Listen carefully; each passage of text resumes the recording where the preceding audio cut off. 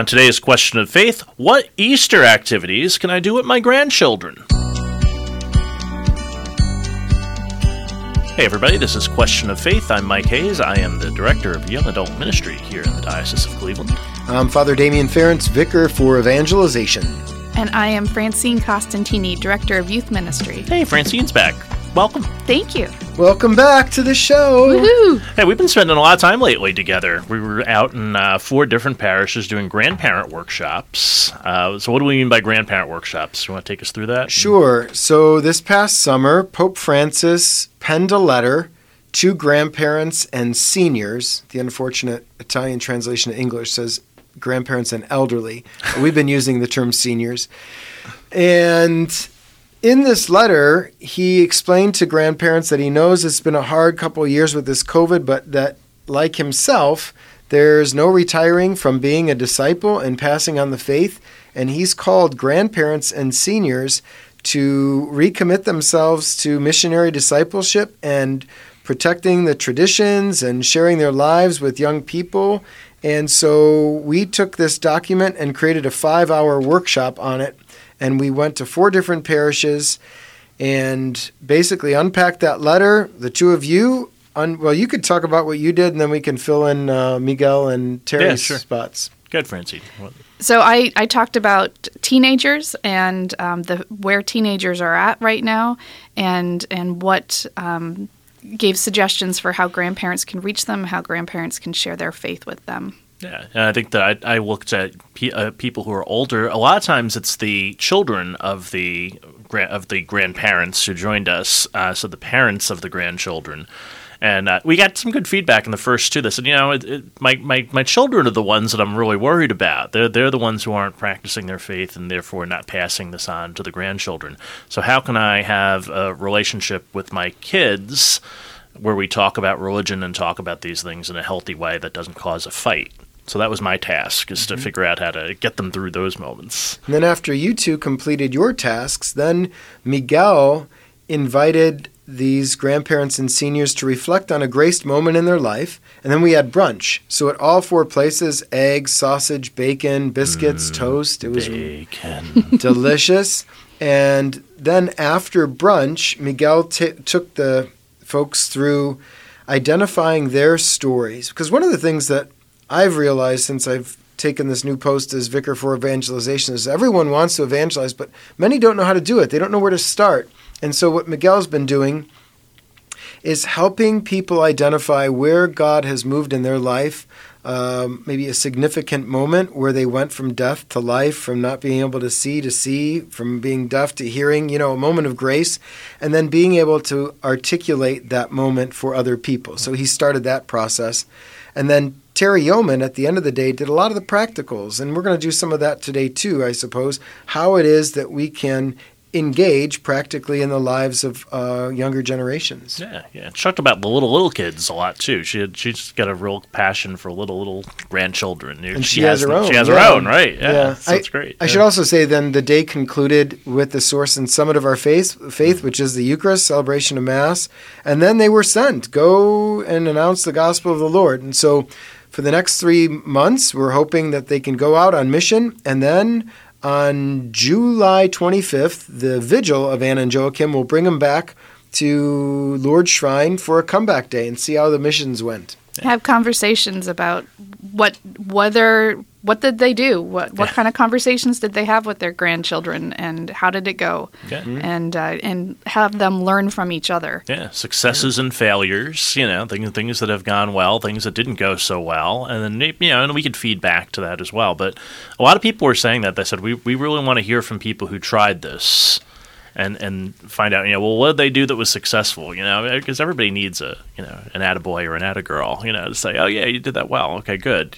But then people learn from that. They say, oh, I could try that with my grandkid. Like you said before, people don't know where to start. So now they're like, okay, I got all this great information and I still don't know where to start. So tell me how you did this, right, is what people want to do. And equally important is learning from your mistakes. Like, man, I tried this. That did not work, I had a couple grandparents say, I've been just trying to teach every moment I get. And what I learned from this day was I need to listen more And then once, and you both said this in your presentations, once we listen to young people, then they'll be more apt to listen to us. So that was a big learning from a lot of folks. Yeah. But I think anything you do, you want to review it and learn from it, both what went well, but most of our learning, really important learnings, well, that didn't work. So then I just redirect a bit. That's important. My friend Deacon Johnny Lane is the campus minister at, I want to say, Texas Tech.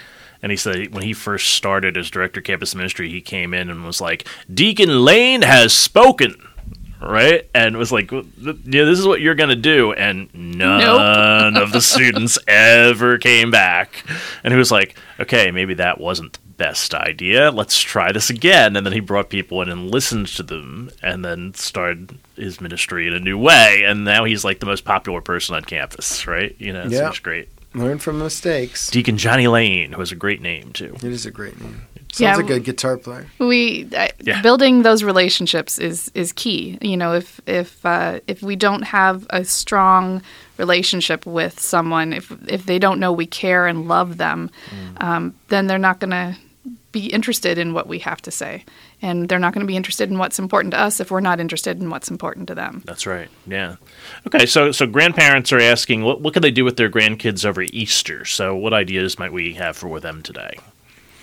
So I've come up with some ideas, and they're different based on the age of the grandchildren. But one of the things I remember doing when my kids were little is I found this recipe for resurrection cookies. Huh. And it's like a meringue, and you put them in the oven, and you bake them together, which is super fun. You put them in the oven, and then you eat them Easter morning, and when you bite into them, they're empty on the inside. And so they're like the empty tomb.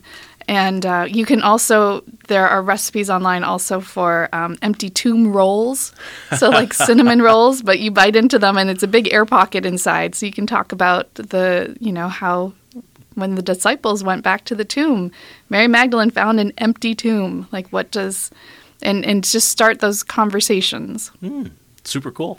I took the task of if you have young adult grandchildren or children even, and you're looking to kind of engage them in conversation, it's sort of late in the day, maybe after Easter dinner, and everybody's a little tired, and you wanted to sit back and watch a movie. I came up with 4 or 5 ones I think would be good for young adults. So that my favorite all-time movie is The Way, which is about the pilgrimage route, the Camino de Santiago, and so the Way of St. James, starring Martin Sheen, directed by Emilio Estevez, who's Martin Sheen's son, and it's about this guy who walks the pilgrimage route. And I won't spoil anything in it because there's a big thing at the beginning that would ruin the movie for you. But it's definitely good. And, and adventure travel is huge with young adults. So this could be an opportunity for you to kind of watch this movie and say, hey, that pilgrimage route, that's something you'd like to do because there's a bunch of them. There's not just the one in Spain. And that might be an opportunity for you to take a trip with your young adult child as well. I love the movie St. Ralph. Have you seen this? No, I haven't. It's a cute movie. It's about a young boy whose mother is dying, I believe, of a brain tumor. And he's praying for a miracle. And the priest who he's friends with in his high school says, if any of you think that you're going to run the Boston Marathon on this cross-country team, that would take a miracle. And so he decides to train for the Boston Marathon in the movie. And then the rest of the movie is about him doing this training with this priest as his coach and the relationship he has with his mother, which is really touching. So it's a great little movie that I don't think got wide, but not a wide release or certain, but it's you can get it on Amazon Prime for sure. I've seen it on there. The Polished did Romero, all these times, which I just think is a great movie and won a bunch of awards. A new movie, The Two Popes, is out, which is about Benedict and Francis, which is sort of an inventive movie. It's not historical. It's a little harsh on Benedict. A little harsh on Benedict at times, yeah. I liked it though. I liked it though, right? I feel the same way. Yeah. I was like, a little harsh on Benedict, but still kind of good. And then a classic, 1977, Jesus of Nazareth, which I watch that every year, either on Good Friday or Holy Saturday, depending on when I have time. But I think it's a great movie. Well, I was thinking back to my childhood and what worked with me. On Saturdays, as a kid growing up at St. Wendelin, we'd go down there and get our Easter baskets blessed. and so that the basket has symbolism, the cloth has symbolism. So the white cloth in your Easter basket is to symbolize spring, renewal, and the resurrection. Eggs represent Christ's resurrection. Lamb-shaped butter, Christ as the Lamb of God. Bread, Jesus is the bread of life. Sausage, symbolic of God's favor, generosity. Salt, we're the salt of the earth.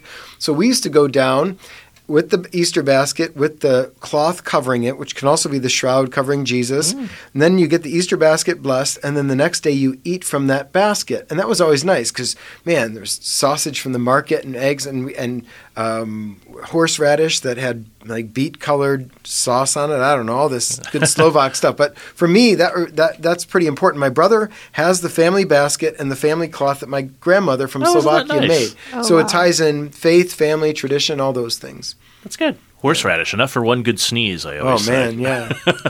And normally it's the deacon at the parish who will lead the blessing of the Easter baskets on Holy Correct. Saturday. Yeah. Yeah, this was not a thing in New York, or at least in with me growing up. So these things are kind of new. It was definitely, when I was in Buffalo for 10 years, it was definitely a thing there. And I was like, oh, this is interesting. I was like, I've never experienced this. I always think it's kind of nice. I think it's a lot of Eastern Europeans. Yeah, I think so, yeah. Yeah. But it's funny, my apartment building that I grew up in, everybody was Polish but us. Oh. We were the only ones who were not Polish. But I don't remember them doing this. So I was like, I'm wondering, if some of those traditions get lost in immigration movements, maybe. Mm-hmm. But, depending on where you end up. So I don't know. But anyway, that's all good stuff.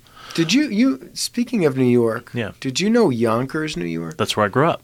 There's a parish called Holy Trinity. Yes, that's where I went to Boy Scouts. That's where my grandparents got married. No kidding. Yeah, from Slovakia. They came over from Slovakia in parish. 1910, and so that's where they were married. We should go there one day and visit. Absolutely, yeah. We should that would be a good thing. Yeah, I go visit my sister, and we can go down to Holy Trinity. They have a senior residence now. I'm not sure if the parish is still open. I know the school closed many years ago. Yeah, there was some sort of conglomeration or Yes. Yeah. clustering that took place. Yeah, but there's a big senior residence that was built next to the school. I know this because some of my neighbors ended up moving there once they reached senior status. So Yonkers, New York, you'll learn a lot of things, a little geography here, a little Easter baskets, a couple other traditions, some movie reviews. What else do we got? We've got some Easter Vigil readings. So I'm actually lecturing at the Easter Vigil this year, which I'm excited about at St. Luke's. Nice. Yes.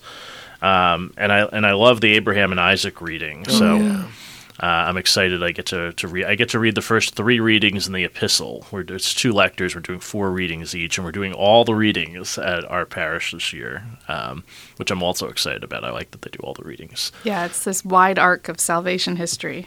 Yeah, that's right. Yeah, it's beautiful. Yeah. Have you ever, Leonard Cohen? Mm-hmm. His last album, there's the opening track, "You Want It Darker." He quotes Abraham, and out of the Hebrew is like, "Hey, Aini." It's like, I'm ready, Lord, I'm ready. And right. that echoes throughout. I always think of that. And then Kierkegaard had a whole book called Fear and Trembling, like, how was it that Abraham did this and trusted? And even then making the connections with, okay, so Abraham was able to spare his son, but God the Father will not spare his. He's going to give his. And like making all those connections at the liturgy is just mind-blowing and beautiful. And all that. I mean, we talked about that in a previous podcast, but it never gets old. Never gets old. Yeah. And so if you're coming into the church at the Easter Vigil this Sunday, welcome, congratulations. We have a bunch of we have 5 candidates at St. Luke's this year, and I've been accompanying them through RCIA this year with my buddy Max Hall. So that's been a lot of fun. So I'm excited to see them make their confirmation. A couple of them are getting baptized as well. Easter Vigil's always been my favorite Mass of the year. Same. Francine, when you were a youth minister at a parish, did you have teens come through RCIA? Yes. Yeah. Yeah, and what a excitement, blessing! It invigorates the whole parish. Yeah. Yeah. It's the same on campus. Like I would have a retreat and people would get excited about a retreat and then they'd join the RCIA program, especially those who hadn't made confirmation for whatever reason. It's like, maybe I should get confirmed.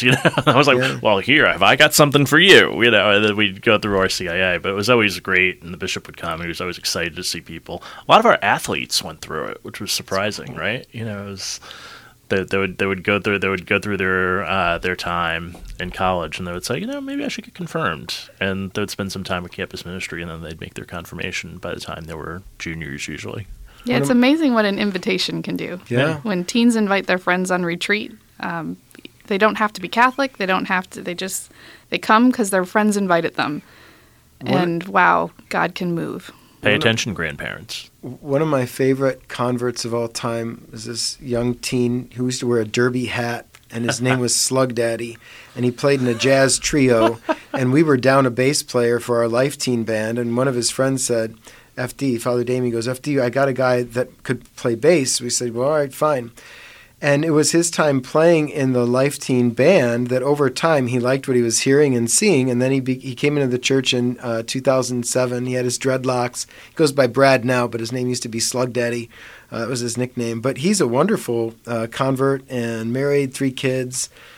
And it's a great joy when someone comes into the faith from another because they don't take anything for granted, you know? Yeah, that's right. He was teary-eyed when he received communion for the first time, and that inspired me. Like, how often do I take for granted that I can just receive communion daily without too much thought, you know?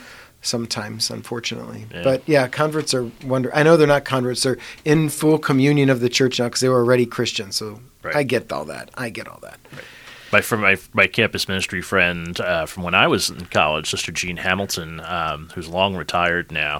In fact, she was my mother's neighbor in her nursing home, and Sister Jean is still there. And she said that after RCIA, she always felt like she had given birth. She said, It's true. It's like she would just like sit back, and she said, it's all over, but it's not all over. She said, now that there's new life all around here. It's just beginning. Yeah. I was the RCIA director at a parish for a number of years, and it was just such a privilege to walk with the folks. And generally their sponsors would come with them and participate the entire year.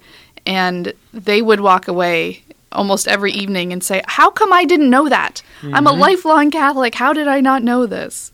Yeah. Absolutely. Okay, so Easter Vigil, go. It's a long Mass, but it's fine. Beautiful Mass. You'll be happy. You'll be happy you did. And grandparents, do a bunch of things with your grandchildren over Easter. It'll be great that you're all together as one family. Our church will go out to Medina and Holy Martyrs. What do we know about Holy Martyrs? Holy Martyrs is, well, it's not that new now. It's probably 40 years old, but at the time was named for, I think, Archbishop Romero and the 4 women who were martyred in El Salvador. Father Bob Pfeiffer, I believe, was the founding pastor down there. And I know Father John Loya, who was also served in Salvador, was a weekend help out while he was at the seminary. It's right off the highway, so you could see it right off 71 on 3, and it would be on the southwest side of that intersection. So you see it right there. It's a really great place for diocesan events because it's right off the highway. So if you ever wanted to do like a workshop, it would be a wonderful place to use. Big space there too, right? Big space, friendly staff, they say. Yeah. Good food, all kinds of things. And it's beautiful. It's in this wooded area. Nice place to go take some reflective walks during quiet time or off workshop times or whatever's going on there, right? Yeah, Father Steve Donor is the pastor. He used to work in the tribunal down here for many years, and he's been the pastor down there for some time now. Cool. Okay. So that's Holy Martyrs in Medina. So, grandchildren, hopefully you'll have a good time with your grandparents this week, and they'll have plenty of things for you to do now. Thanks to us, pat ourselves on our back.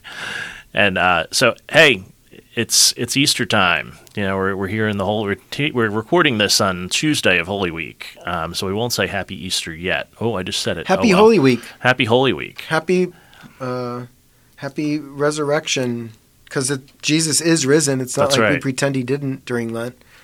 Yeah. So enjoy the Triduum wherever you are, and we'll catch you here again next time here on Question of Faith.